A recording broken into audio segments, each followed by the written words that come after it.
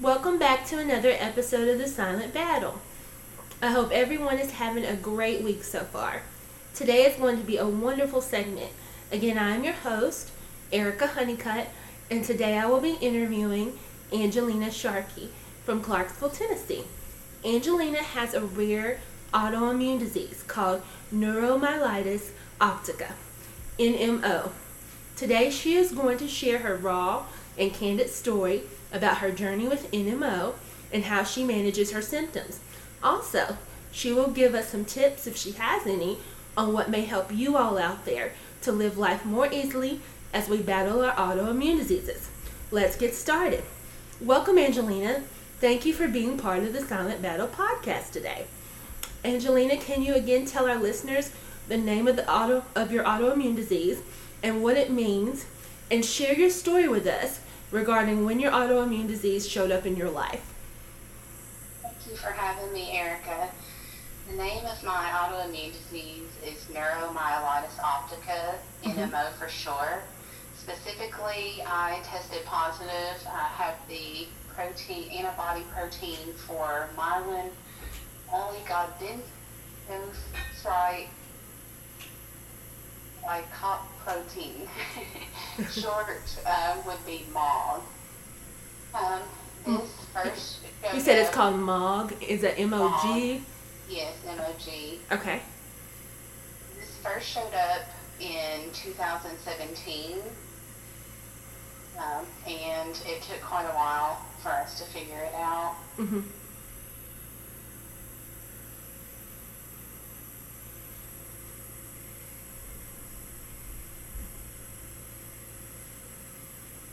Are you there? Yes. Okay. So it showed up in 2017, and it took a while for you guys to kind of figure it out. So what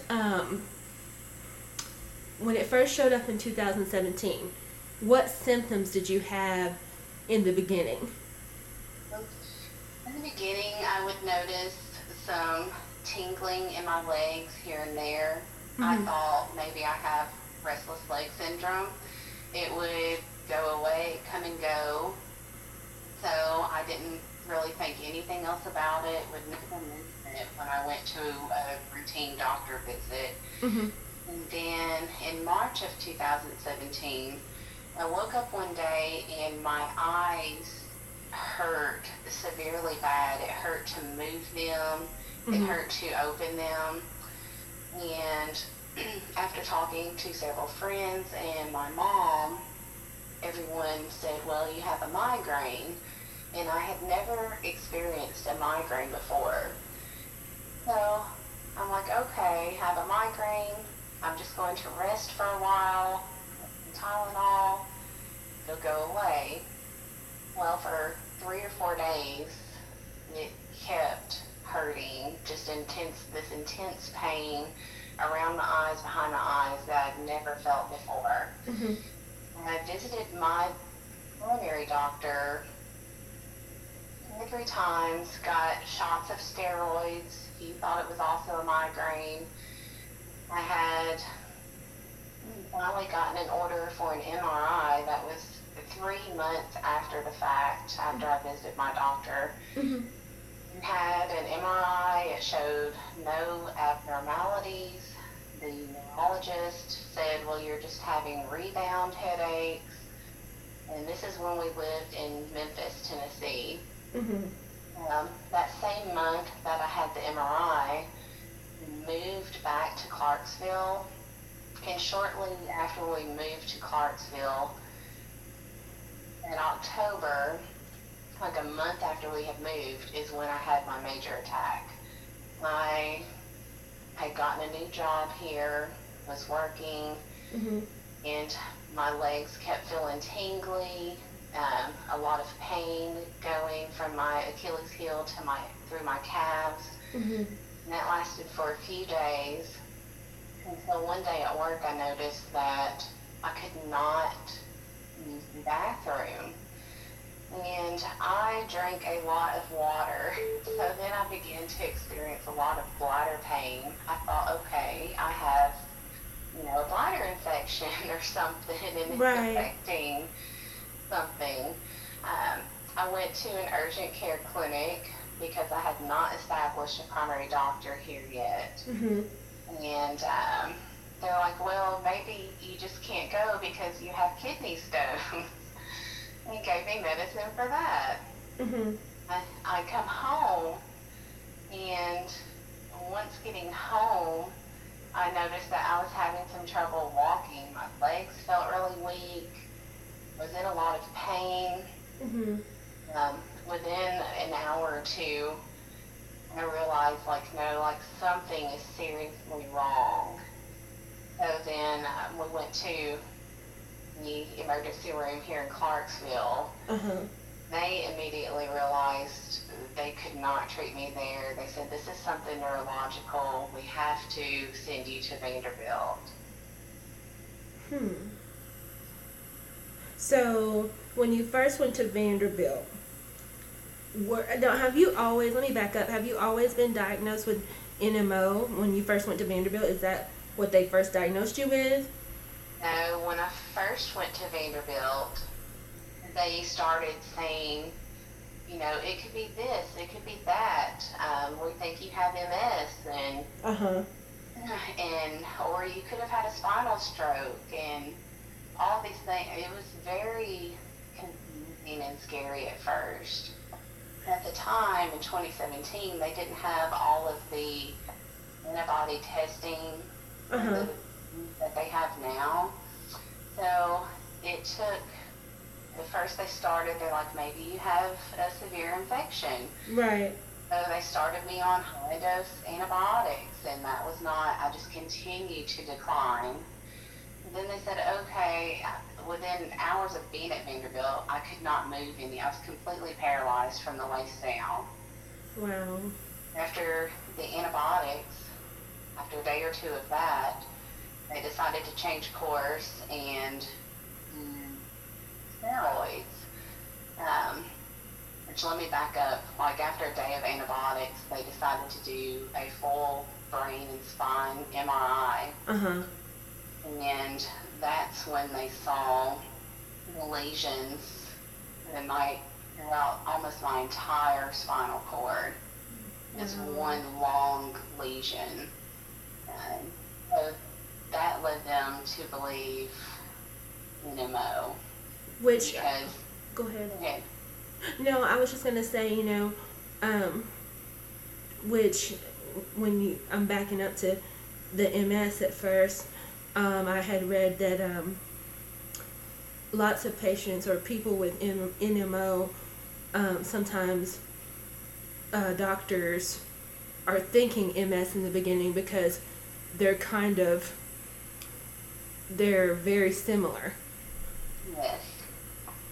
And I'm so glad that they realized, you know, MS has shorter lesions, not typically very large sections of spinal cord affected. Uh-huh.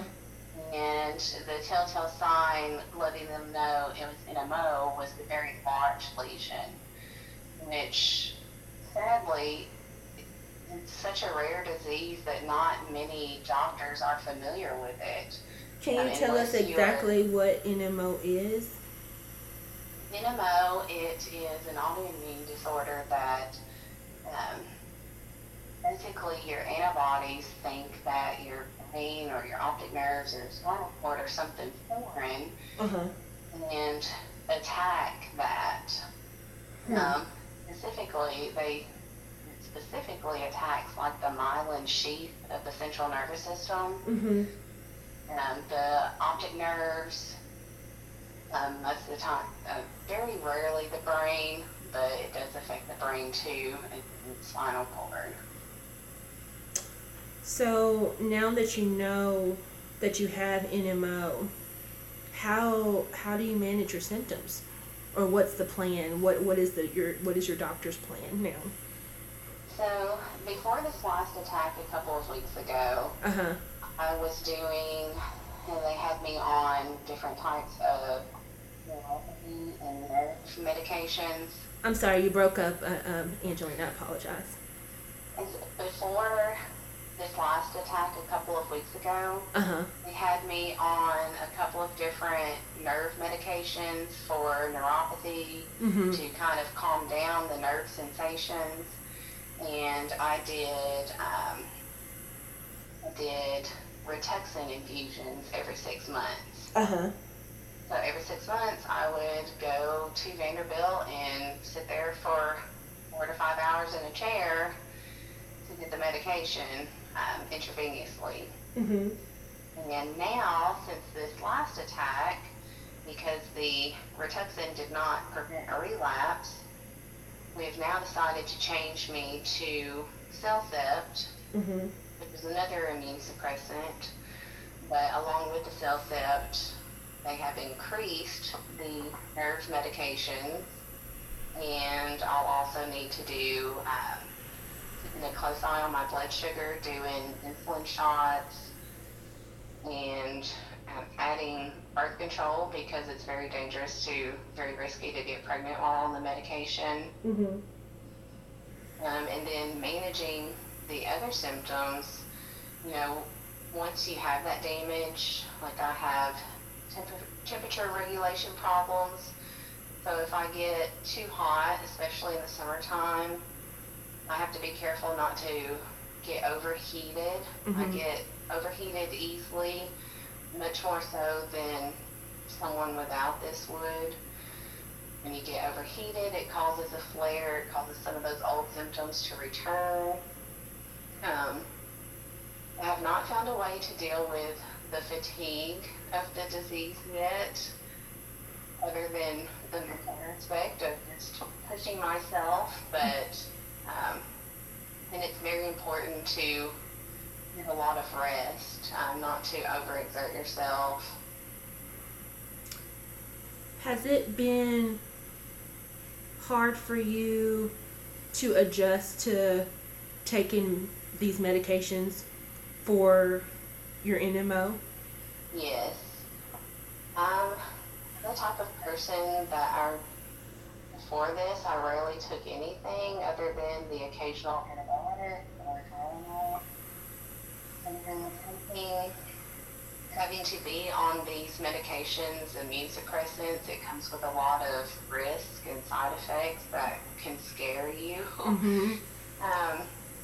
It has been hard to adjust. Taking the nerve medicine, it makes me kind of tired and foggy-minded. It's hard. It makes it hard to concentrate. Right. And,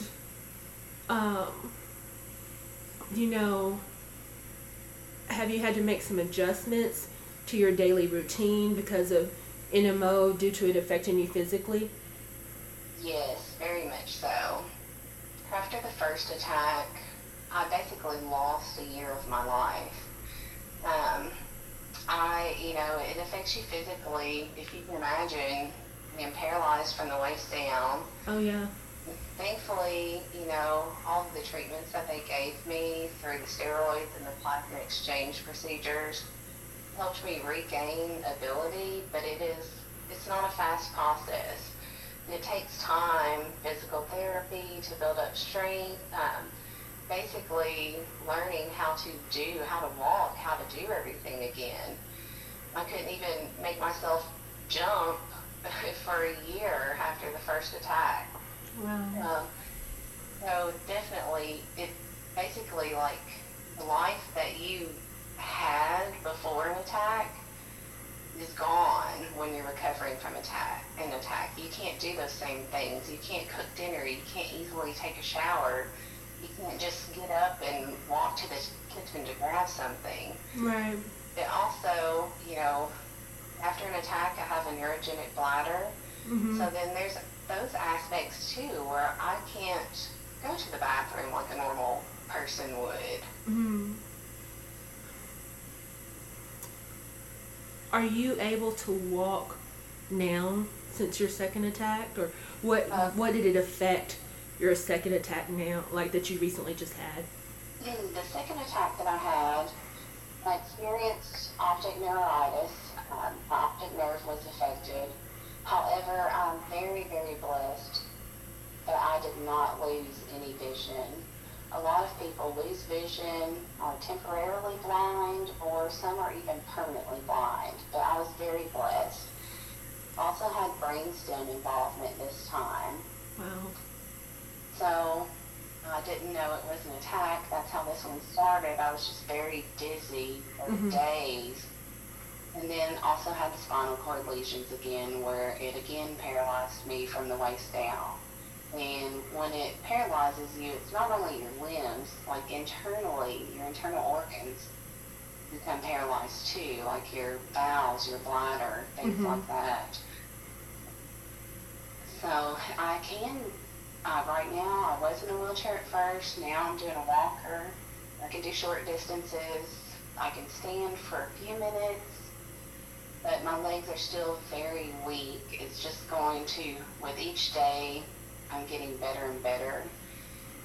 And I try to push myself, but yet, because when you go through this, you want to hurry up and resume normalcy. Right. But at the same time, I realize and know that this is going to take time. Oh, yes. Yes. Definitely give yourself the time you need to heal. That's so important, Yes. And I know that you've faced challenges physically, but not only physically, I'm sure that you've had to face some challenges mentally after being diagnosed with this as well. Can you tell us some of those challenges that you faced mentally? Yes. So after my first attack, during my first attack, it's a traumatic experience. It's traumatic to your body physically, but it's also traumatic mentally. Absolutely. The first attack, I was very scared. I cried for days on end because the doctors do not want to give you false hope. I kept asking, when am I going to move my legs again? Am I going to be able to walk again? And they would not tell you, yes, we think you will, or no, we think you won't.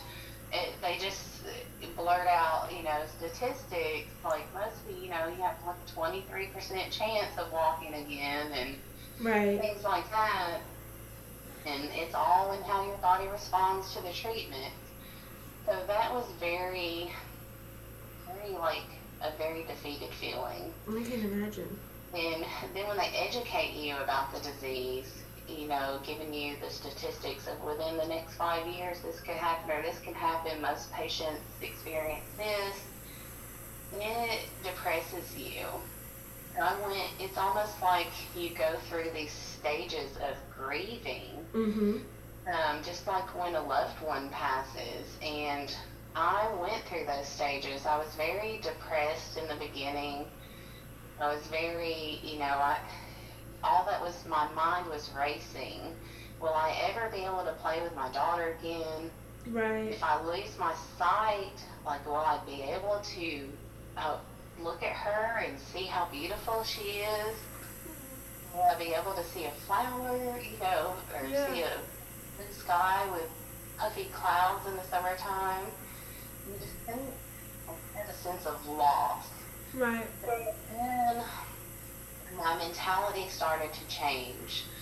And laying there in the hospital, I discovered this drive within me, no, I'm not going to let this happen. I'm going to walk again.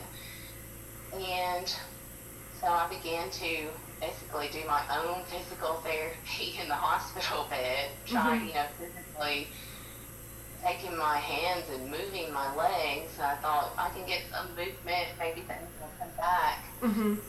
But I went between this, for the first year, I went between this, this driven mindset and this depressed mindset, because there would be different things that would pop up, and I'm like, oh, I can't do that.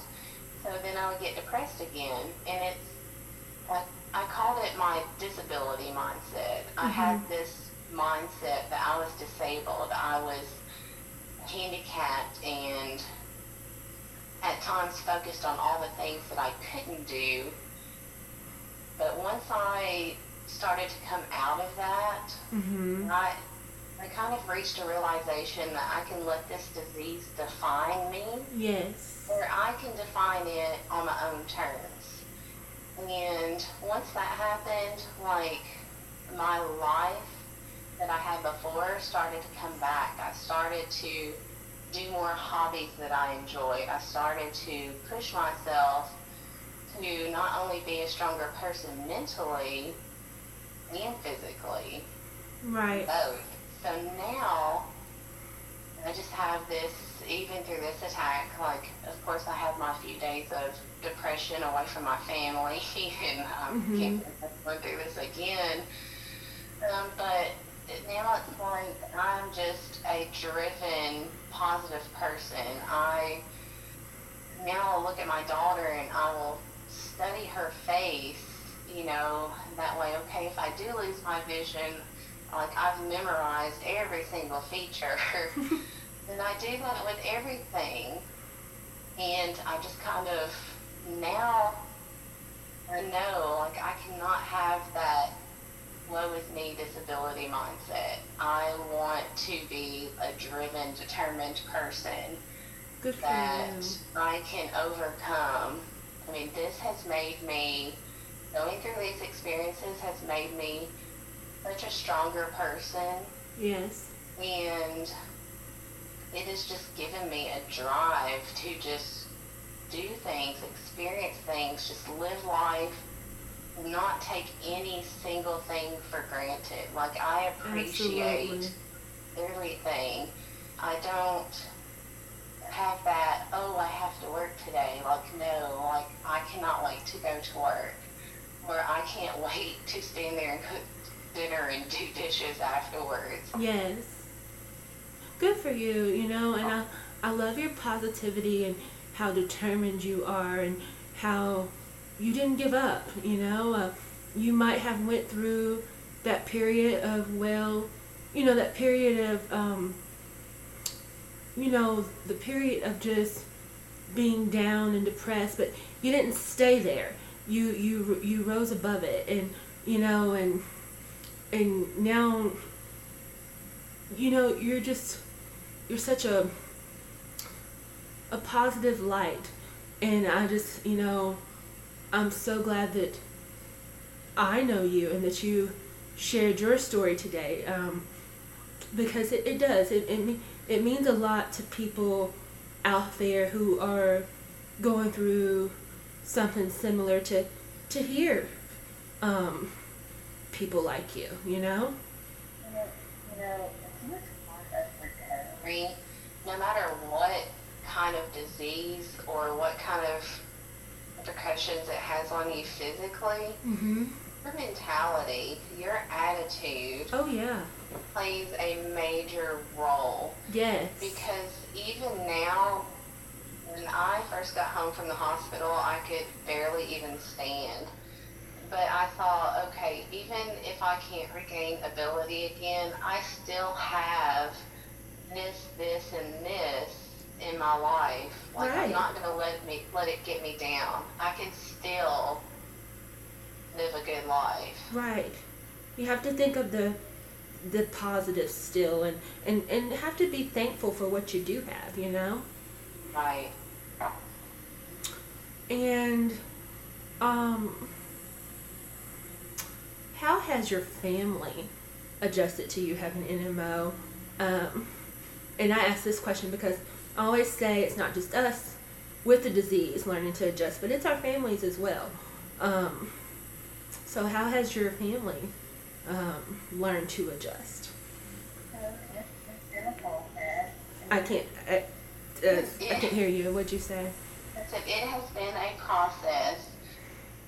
The first time around when I was first diagnosed, everyone was very cautious and wanted to take care of me. Everyone, my parents, were like, they thought that they had passed this down to me, so they had some guilt that it's not a genetic disorder. So I've had to explain, like, this is not your fault. Right. But then, you know, my marriage and everything, it was hard to adjust for a while. And then with my daughter, she was only 3, so having her mommy have to go to the hospital and be away, and then coming to the hospital and visiting me and seeing like the central line coming out of my neck and everything, she was very cautious, but it also traumatized her in a way. Right. For like the first year afterwards, I had lots of doctor's appointments, and every time I would say I'm going to the doctor, in her mind, she thought I was going to the hospital again and not coming home for a really long time. So she's starting to handle it. She handled this hospital stay a little better. But I kind of, you know, try to have a lightheartedness about it and kind of joke about it and ease the mood of everybody. Yes. But once again, after the first attack, my husband and my mom were very afraid to leave me alone, afraid something would happen. And this time around, the first week I was home, you know, I kind of had to be babysat, which I understand, and I understand their concerns. Yeah. But after time, once I recover more, I know they will relax a little bit more. But, like, my husband, he's very supportive, but he doesn't voice, I know this has an effect on him. He just doesn't show it or voice it. Well, it sounds like that you have an amazing support system. And when we have these rare autoimmune diseases, we need, you know, our support systems. And it's awesome that you have them there with you.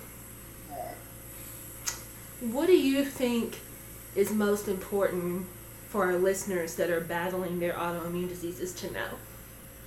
I think the most important thing is to not give up. Like you said, there are always other things that you can appreciate. Yes. But I've had to do a lot of research to educate myself on this disease. And I think one of the main focuses are patient mentality. You're more likely to overcome some aspects that you're dealing with if you face it head on and just have a positive attitude. Right. Not get in that depressed mode and stay there, but just have this positive attitude, a positive mentality about it. Right. And I think when you do that, I love sharing my story because there are other people out there that need to hear, yes, like, hey, this person, it can be inspirational. Like, this person has went through so much, but they have overcame and have come out even stronger. And you are an inspiration.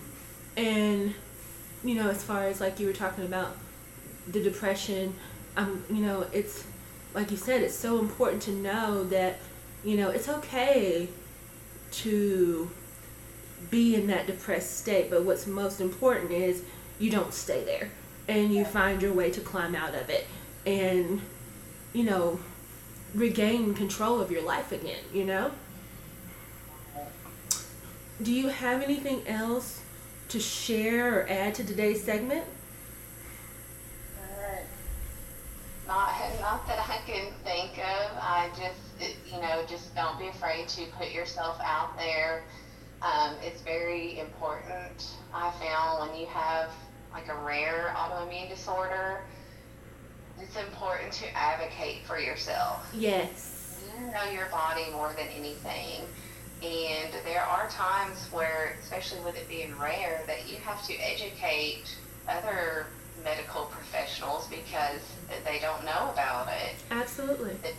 Just the main thing is be your own advocate. If they know I'm uncomfortable with this, or no, I know my body and I know that I need this, don't be afraid to speak up. Right.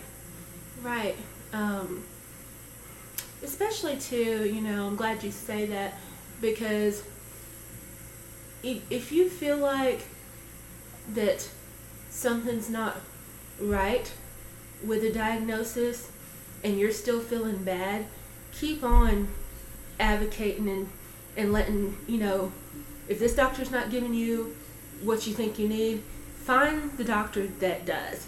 That's so important. Like, don't just accept what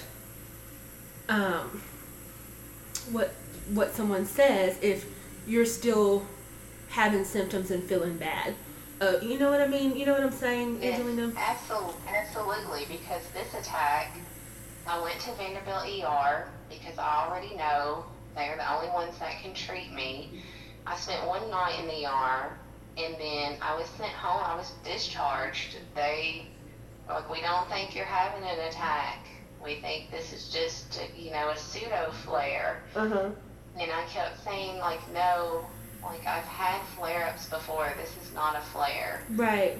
Well, within hours of being home, I worsened to the point I could barely walk, and went right back to Vanderbilt. And as soon as the doctor came in to evaluate me, I explained, and I basically told him, I'm not leaving here. I know that this is happening. And thankfully, that doctor listened to me and said, no, we're going to get to work on you right now. Yes. I'm so glad that you did that you just didn't, take what the first doctor said and just stay home. And because look how, things could have got so much more worse if you didn't go back. Right. Well, again, I appreciate you so much for coming on here today with me and allowing me to interview you. It was such a pleasure talking to you, and I know this interview really educated and helped a lot of listeners out there.